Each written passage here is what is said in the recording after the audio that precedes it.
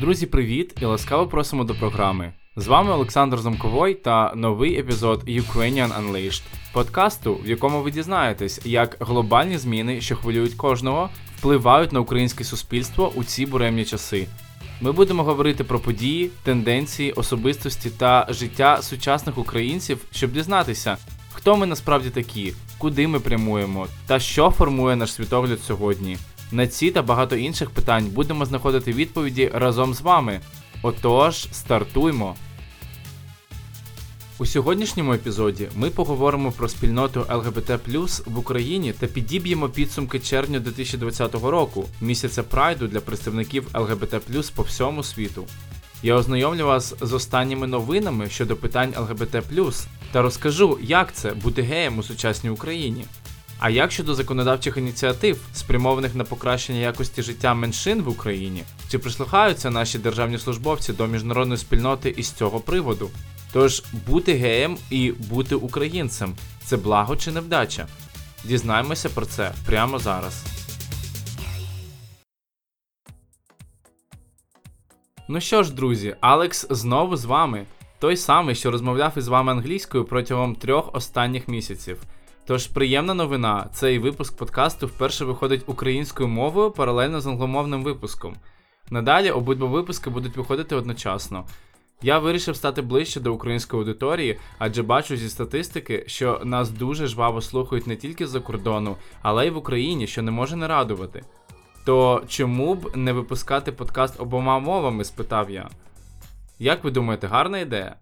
Якщо так, гайда слухати цей випуск та розповідати про нього усім друзям та колегам, щоб я бачив, що випускати україномовну версію капець як важливо. Отже, ті з вас, хто слухав Ukrainian Unleashed та не дочекався нових випусків у червні, напевно здогадались, що я взяв невелику паузу та вирішив дати вам змогу надолужити все те, що ви пропустили, коли поринули у літню спеку. Але я вже перезарядив свою батарею і повертаюсь до вас із новими свіжими та цікавими темами. Сподіваюсь, ви скучили за мною, бо я, чесно кажучи, навіть трохи сумував без подкасту. Виявилось, що підготовка матеріалу та запис нових епізодів стали для мене справжнім натхненням. Тому, напевно, зараз дуже влучний момент, щоб подякувати вам за вашу підтримку, друзі. Звичайно, літня спека в Одесі та поетичні ночі повністю мене приспали, і я загубився на пару тижнів. Я також завершив свою роботу у компанії, яка розробляла маркетплейси, заглибився у відеомонтаж, який є моїм серйозним захопленням, і просто проводив час із друзями після дистанціювання, яке ми всі переживали протягом останніх місяців. Тож, новин, як бачите, багатько. Я сподіваюся, що ви зараз також насолоджуєтеся літом, але все ж знайдете трохи часу для прослуховування нового епізоду улюбленого подкасту про Україну, правда? Ще одне. Якщо ви хочете залишити свої відгуки чи будь-які коментарі щодо подкасту, ви можете зробити це, відвідавши наші сторінки у Facebook та Instagram. Обіцяю бути дуже чуйним до будь-яких повідомлень. Отож, розпочинаємо.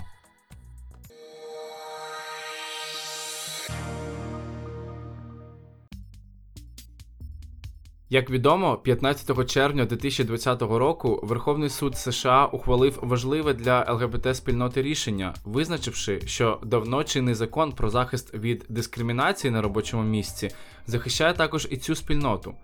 Як вирішив суд 6 голосами проти 3, стаття закону 1964 року, яка забороняє таку дискримінацію на ґрунті статі, стосується і ЛГБТ+ представників. Тож дотепер працівники з лав ЛГБТ-спільноти, а їх у США близько 8 мільйонів чоловік, фактично не були захищені ним від можливої дискримінації. Тим часом в Росії завели вже 3 адміністративні та 1 карну справу стосовно ЛГБТ-активістки Юлії Цвіткової щодо розповсюдження порнографії, яку слідчі органи побачили у малюнках жіночої вагіни та закликах до боді-позитиву. А як в Україні справи із захистом прав та відношенням до представників ЛГБТ? Нещодавно народний депутат від «Слуги народу» Ольга Василевська-Смаглюк подала до Верховної Ради законопроект, який пропонує введення покарання за публічні заклики до насильницьких дій, переслідування і приниження гідності осіб за ознакою сексуальної орієнтації. Законопроектом пропонується доповнити статтю 67 Кримінального кодексу України і прирівняти злочини на ґрунті нетерпимості до сексуальної орієнтації або гендерної ідентичності до таких, що відбулися за обтяжливих обставин. Законопроект номер 3316 зареєстрований від 9 квітня 2020 року. З початку 2019 року в українському законодавстві, що стосується інтересів і прав ЛГБТ, на жаль, не відбулося суттєвих змін. Не зрушило з мертвої точки і виконання ЛГБТ плюс компонентів плану дій у сфері прав людини, термін виконання яких сплив ще у попередні роки, зокрема внесення змін до Кримінального кодексу, які би дозволили враховувати гомофобні або трансфобні мотиви при скоєнні злочинів для їх правильного кваліфікування, розслідування та належного покарання винних. Політичне життя України у 2019 році було сфокусоване здебільшого на передвиборчій кампанії, проведенні президентських і парламентських виборів і формуванні нової центральної влади за їх результатами. Тому ЛГБТ плюс питання не грали в цих подіях скільки-небудь важливої ролі. Як наслідок, наразі середній вік народних депутатів 9-го скликання Верховної Ради зменшився на 7,4 роки і склав 41 рік. Частка жінок зросла на 8,8% та досягла 20,8% від загальної кількості депутатів. Хоча в цілому нова влада складається з молодших і більш сучасних, менш релігійних і консервативних людей, ніж їхні попередники, наразі це поки не призвело до здійснення нею реальних кроків у вирішенні ЛГБТ плюс питань. Екс-виконавчий директор Всеукраїнської благодійної організації «Точка опори» та активіст ЛГБТ плюс Богдан Глоба так коментує цю ситуацію. В українській політиці геїв більше, ніж у будь-яких інших організаціях, але у них немає проблем у цьому плані. Що там з вікна Мерседеса від Кабміну до Конча-Заспи побачиш? Яку дискримінацію? Ніяку, говорить Богдан. В українському публічному та медійному полі сім'ю нерідко зображують як певний моноліт, наче кожна особа може бути включена в сімейні стосунки тільки єдиного типу. За останні кілька років почастішили акції та різноманітні інформаційні кампанії на захист сімейних цінностей, організовані християнськими фундаменталістами, в тому числі сімейні карнавали, що виступають за криміналізацію так званої пропаганди гомосексуальності. Такі акції та кампанії об'єднані підтримкою повноцінної традиційної сім'ї, яку організатори вбачають у вигляді гетеросексуальної пари з дітьми, та позиціюванням гомосексуальності й сімейності як несумісних понять. Ці процеси відбуваються на тлі нещодавно винайдених, але вже міфологізованих, як начебто споконвічні, традиційних українських сімейних цінностей, покликаних захищати суспільну мораль та основу української нації. В багатьох містах України численні релігійні та праворадикальні організації проводять вуличні акції, конференції, концерти, фестивалі, тренінги на захист традиційних цінностей і традиційної сім'ї.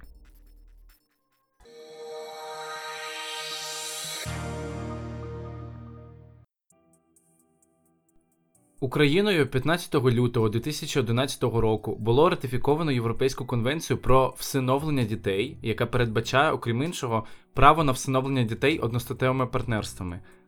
Але Україна ратифікувала Європейську конвенцію про всиновлення дітей з умовою ненадання такого права для одностатевих партнерів.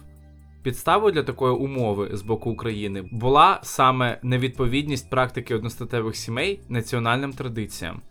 Інші умови Європейської конвенції про усиновлення дітей Україною були прийняті. Можливість потрактування одностатевих сімей такими, що не відповідають моральним засадам суспільства, існує навіть попри те, що ще в 1990 році Всесвітня організація охорони здоров'я виключила гомосексуальність із переліку психічних захворювань та визнала її варіантом норми сексуальної орієнтації, опублікувавши 10-й перегляд міжнародної класифікації хвороб, який в Україні визнано єдиним міжнародним нормативним документом для формування системи обліку і звітності в охороні здоров'я з 1999 року. Високий рівень суспільної гомофобії частково пояснюється тим, що до 1991 року в Україні існувала кримінальна відповідальність за чоловічу гомосексуальність. Попри те, що гомосексуальність офіційно декриміналізована українською державою, публічне обговорення дискримінації за ознакою сексуальної орієнтації чи гендерної ідентичності майже відсутнє, а законодавче визнання одностатевих сімей і поготів. На мою думку, пропаганда гомосексуалізму – це абсурдне, маніпулятивне поняття тільки з тієї причини, що неможливо нав'язати комусь бажання любити людину, яку ти любити не хочеш. Заборона так званої пропаганди – це ще одна сходинка щодо законодавчого закріплення цензури і ксенофобії, яка йде з Росії. Стале зменшення кількості шлюбів, зростання кількості розлучень, тенденція серед старших чоловіків повторно одружуватися з молодшими жінками, зменшення показників народжуваності – це не унікальність України, а загальна тенденція багатьох європейських країн. Тож до цих демографічних питань ЛГБТ-спільнота не має ніякої причетності. Наприклад, досвід країн ЄС, де легалізовані лесбійські і гей-партнерства, у Данії з 1989 року, в Угорщині з 1996, у Франції з 1999, демонструє відсутність будь-яких доказів того, що надання права узаконювати сімейні відносини одностатевим парам якимось чином впливає на кількість гетеросексуальних шлюбів, розлучень або позашлюбної народжуваності. Таке уявлення про гомосексуальність не є чимось новим або унікальним, притаманним тільки українським реаліям. Маніпулятивні заклики релігійних консерваторів захищати сім'ю та дітей і створення моральної паніки навколо теми гомосексуальності розпочалися ще в 1970-х роках у Західній Європі та Північній Америці, а з 1990-х активно поширюються в Східній Європі та на пострадянському просторі. Україна є частиною світової спільноти, тому частиною національного законодавства України також є чинні міжнародні договори, згоду на обов'язковість яких надала Верховна Рада України. Таким чином, Україна включена в міжнародну систему захисту прав людини, згідно із Загальною декларацією прав людини, Європейською конвенцією про захист прав та основних свобод та інших міжнародних договорів. Проте варто пам'ятати, що права людини – одна з найважливіших умов дотримання миру у світі та реалізації гуманізму, що проходить становлення у європейській світовій спільноті постійно і, як усе нове, імплементується через правову та соціальну боротьбу. Права людини дані кожній людині від народження, вони універсальні для всіх і не є привілеями. Тож Євросоюз не нав'язує ніяких обов'язкових правил іншим країнам, існують тільки рекомендації, які сприяють зміцненню добросусідських відносин з країнами єС. Наприклад, прийняття антидискримінаційного законодавства, що забезпечує захист всіх людей від дискримінації та нерівного ставлення. Всі ми нерідко опиняємося у якості меншин, де б ми не бували. Наприклад, у якості туристів за кордоном. Тож антидискримінаційне законодавство передбачає захист людей за певним переліком ознак, таких як стать, вік, національна та етнічна приналежність, релігійні або політичні переконання, соціальний статус, в тому числі сексуальна орієнтація і гендерна ідентичність. Невпевненість у собі і своїх почуттях, небажання та неписана заборона розповідати про свої одностатеві сім'ї іншим людям, удавання гетеросексуальності, очікування негативної реакції суспільства у разі розкриття інформації – все це є наслідками вкоріненого гетеросексизму в українському суспільстві, що подає гетеросексуальність як норму та стигматизує будь-які прояви інших видів сексуальності.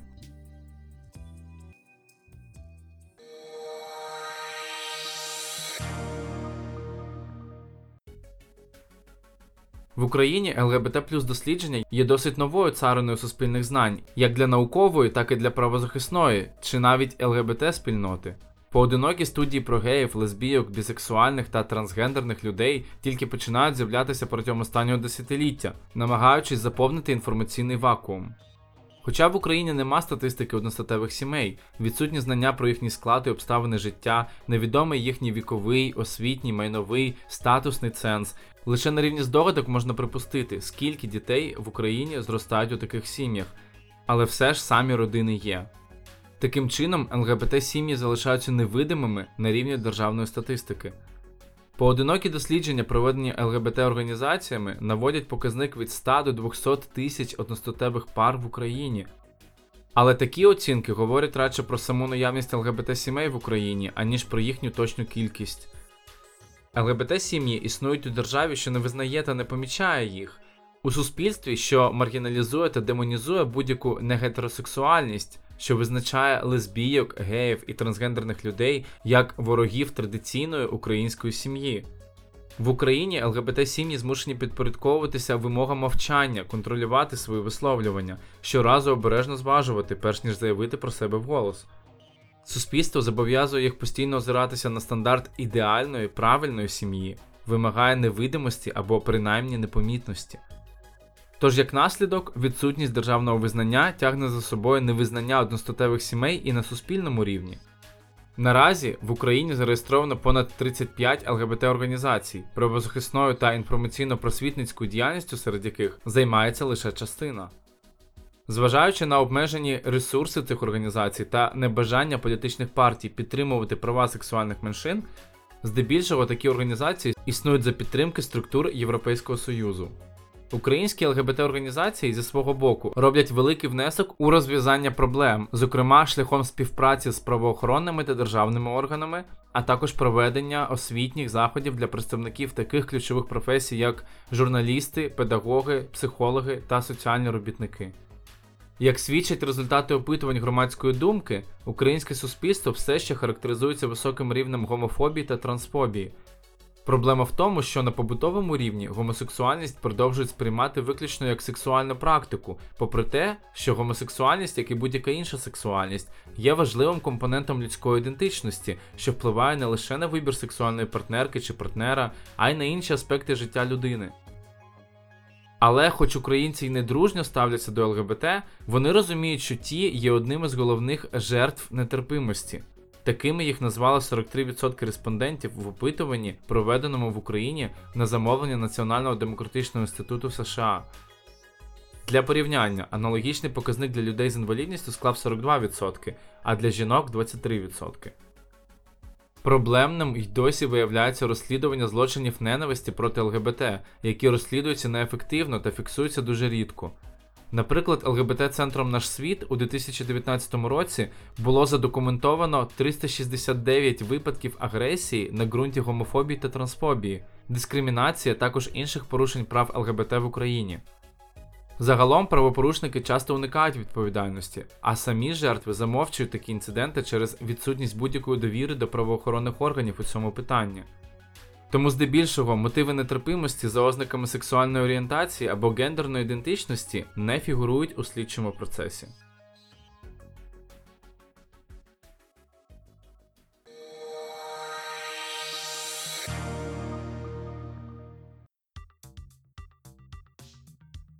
Попри все, український ЛГБТ+ рух упродовж останніх 5 років продовжував демонструвати та нарощувати свою активність. Кількість учасників торішнього Київського маршу рівності досягла 8 тисяч чоловік, а першого маршу рівності у Харкові – 3 тисячі чоловік, що навіть перевищило очікування його організаторок. Київський марш рівності 2019 став безпрецедентним не тільки за кількістю учасників, але й за їхнім складом. Вперше в ньому взяла участь офіційна делегація урядової установи – Центру громадського здоров'я МОЗ України.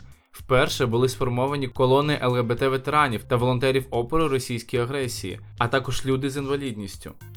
Відтак, підвищення видимості української ЛГБТ-спільноти привертає увагу суспільства до її проблем і викликає запит на їх вирішення, який все важче ігнорувати політикам та урядовцям. Депутатка Європейського парламенту Ребекка Гармс 2 роки поспіль відвідувала марш рівності в Києві. Вона зазначила, що дуже важливо, що в демократії ви захищаєте плюралізм і різні точки зору. Як і в попередні роки, так і цього року поліція готується захищати Прайд. І я пишаюсь тим, наскільки Україна готова захищати права, зазначила Гармс. Марш рівності 2019 року в Одесі відбувся цілком успішно, під надійним захистом поліції від агресивних опонентів. Несподівано великим та загалом успішним виявився і перший марш рівності у другому за чисельністю населення місті України – Харкові, який пройшов 15 березня 2019 року. Менші за масштабом публічні ЛГБТ-акції відбулися у багатьох містах України. Зокрема, в Херсоні пройшов 3-й квір-форум. Також веселковий флешмоб до Міжнародного дня проти гомофобії було проведено у Запоріжжі. Водночас у Чернівцях під час акції з нагоди Міжнародного дня протидії гомофобії, що проводила громадська організація Інсайт, поліція затримала 2 противників ЛГБТ, які застосували сльозогінний газ проти поліцейських, намагаючись прорватися скрізь їх кордон та напасти на учасниць акції. Насильство з боку праворадикальних угрупувань залишається болючою проблемою для українських ЛГБТ+ організацій та окремих активістів. Як бачимо, ситуація у цій сфері не зазнала суттєвих змін у порівнянні з кількома попередніми роками. Праворадикальні організації не знижують рівень своєї гомофобної агресії, а правоохоронні органи не роблять кроків для ефективного розв'язання цієї проблеми. Але попри це, найбільш гучні заходи на кшталт маршів рівності забезпечуються досить надійною охороною від нападів агресивних опонентів. В інших же випадках поліція, як правило, діє дуже мляво. Один із тих, хто бореться за права ЛГБТ людей в Україні – ветеран війни на Донбасі Віктор Пилипенко. З вересня 2014 до літа 2016 року він служив у батальйоні Донбас, виконував завдання на Луганщині та брав участь у боях за Широкине. Віктор був санінструктором та гранатометником. Камінг-аут чоловік зробив після служби у червні 2018 року. Тоді Віктор зізнався, що давав інтерв'ю художнику Антону Шебетко для проєкту «Ми були тут». То був проєкт про українських військових та волонтерів з ЛГБТ-спільноти. Таким чином, він став першим в Україні ветераном, який публічно зізнався у своїй гомосексуальності. Зараз Віктор – активіст громадської організації «Точка опори» та адміністратор фейсбук-групи «Військові ЛГБТ та наші союзники». Завдяки йому у 2019 році до Київ Прайд вперше приєдналася нечисленна колона військових, які належать до ЛГБТ-спільноти та толерують її. У тому ж році на Віктора вперше було скоєно фізичний напад. За його словами, єдине правильне розв'язання цієї проблеми – це внесення відповідної поправки до закону, яка передбачатиме напад на ґрунті ненависті через сексуальну орієнтацію. Якби ця маленька поправка була внесена, можна було б притягнути до відповідальності таких людей. Це послугувало б гарним уроком для гомофобів, які готові вбивати, і таких злочинів стало б набагато менше, впевнений ветеран.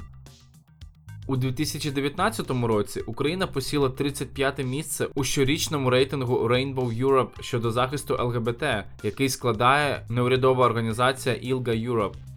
Усього в рейтингу 49 європейських країн. У рейтингу країни отримують оцінку захисту прав ЛГБТ від 0%, що є порушення прав людини та дискримінація, до 100%, повага до прав людини та рівності. Україна отримала 21%. Але після нас у рейтингу розмістилися деякі наші сусідні країни, такі як Болгарія, Польща, Латвія та Білорусь. Перше місце посідає Мальта з результатом 90%. У першу п'ятірку також увійшли Бельгія – 73%, Люксембург – 70%, Фінляндія – 69% та Данія – 68%.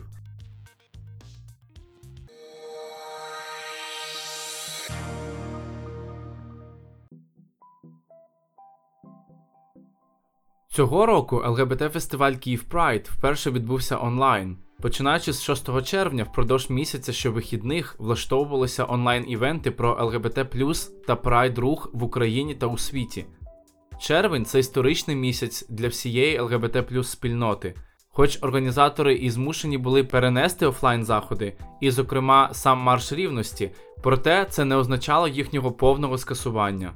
Глядачі та глядачки змогли доєднатися до лекцій, панельних дискусій, марафонів, які транслювалися на сторінках у соцмережах. Але одна з акцій все ж спровокувала скандал в українському суспільстві та нетолерантні висловлювання і заклики як з боку українських політиків, так і в Росії. Йдеться про те, що 21 червня організатори фестивалю прикрасили прапором у кольорах веселки, що є символікою ЛГБТ+, найвищу монументальну скульптуру в Україні – Батьківщину Матір. У соцмережах акцію назвали наругою над пам'яттю загиблих у Другій світовій війні, а деякі нинішні і колишні представники політичного класу закликали криміналізувати пропаганду гомосексуалізму. У соцмережах також не обійшлося без погроз ЛГБТ-активістам і гомофобної лексики. Саме відео із прапором ЛГБТ+, який начебто майорить над монументом, виклали у соцмережах організатори фестивалю. У відео також використали хештег «Мама зрозуміє та підтримає», бо у певний момент на відео здається, що прапор закріпили на мечі, який тримає статуя Батьківщина Мати. Але, як пояснив Руслан Біляєв, один із організаторів заходу, насправді ніхто прапор на монументі не закріплював, він просто пролітав повз монумент, а інший дрон просто зняв прапор у такому ракурсі, що здається, наче прапор таки висить на мечі статуї. Це оптична ілюзія, адже сам прапор у ширину лише 4 метри, а меч Батьківщини Матері – 16 метрів. Завдяки фільмуванню з іншого дрона, у певному ракурсі здається, що прапор також встановили і над будівлею Верховної Ради. Справді, у 2020 році щорічний Марш Рівності у Києві вперше обійшовся без нападів на його учасників та залучення тисяч правоохоронців для його захисту. Цього року, аби провести марш рівності у Києві онлайн, організатори створили інтерактивну мапу у сервісі Google Maps. Усього учасники залишили понад 1200 міток. Київ Прайд 2020 підтримали також і великі компанії, такі як Приватбанк та Уклон. Обидві компанії здивували усіх, змінивши фото своїх профілів у соцмережах на райдужні. Здебільшого українським ЗМІ у 2020 році притаманне використання переважно правильної лексики, а також нейтральне ставлення до ЛГБТ-людей навіть у тих публікаціях, які умовно вважаються проросійськими чи консервативними. Громадська організація Інститут масової інформації проводила моніторинг 19 популярних інтернет-ЗМІ у період з 25 по 31 травня 2020 року, коли саме відбувалася активна підготовка до маршу рівності у Києві.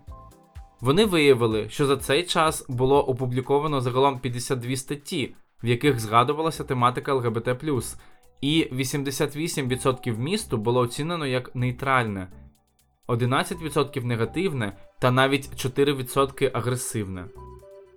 Минулого року Україна зайняла 88 місце у щорічному рейтингу LGBTQ+ Danger Index 2019 щодо безпеки ЛГБТ-туристів в Україні. Усього в рейтингу було 150 країн. Перше місце у рейтингу займає Швеція. Країна вважається найбезпечнішою у світі для ЛГБТ-туристів. У першу п'ятірку також увійшли Канада, Норвегія, Португалія та Бельгія. Останні місця у рейтингу займають Нігерія, Катар, Ємен, Саудівська Аравія і Танзанія. Але навіть у країнах Євросоюзу 40% представників ЛГБТ+ зазнали цькувань за останні роки. Такі результати опитування Агенції ЄС із питань основних прав людини серед спільноти ЛГБТ+. Тому у прайдах беруть участь не лише представники ЛГБТ-спільноти, а й ті, хто стикнувся із ненавистю чи дискримінацією через будь-які прояви ксенофобії або несправедливості. Їх називають союзниками, тими, хто підтримує боротьбу за права ЛГБТ+ спільноти, але не є її представниками.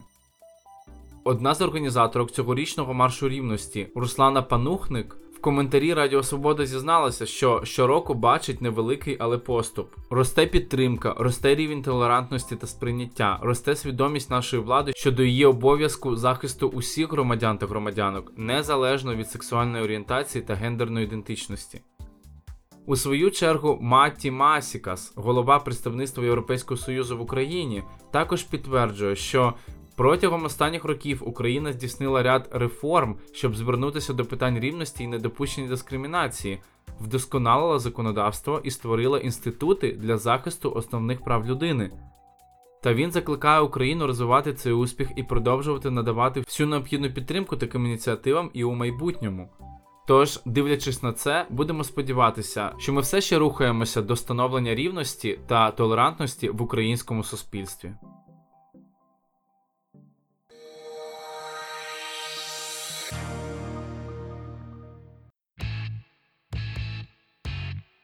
Це був новий епізод подкасту Ukrainian Unleashed. Дякую, що були зі мною. Я також хотів би подякувати Purple Planet за чудові музичні композиції, що були використані у цьому епізоді. Ми зробили все можливе, щоб ви могли знайти нас скрізь, де б ви не шукали подкасти. Знаходьте нас на всіх найпопулярніших платформах, а також в соціальних мережах. Наші сторінки у Facebook, Twitter, Instagram зі свіжими оновленнями чекають на вас. Тож, до нових зустрічей, друзі!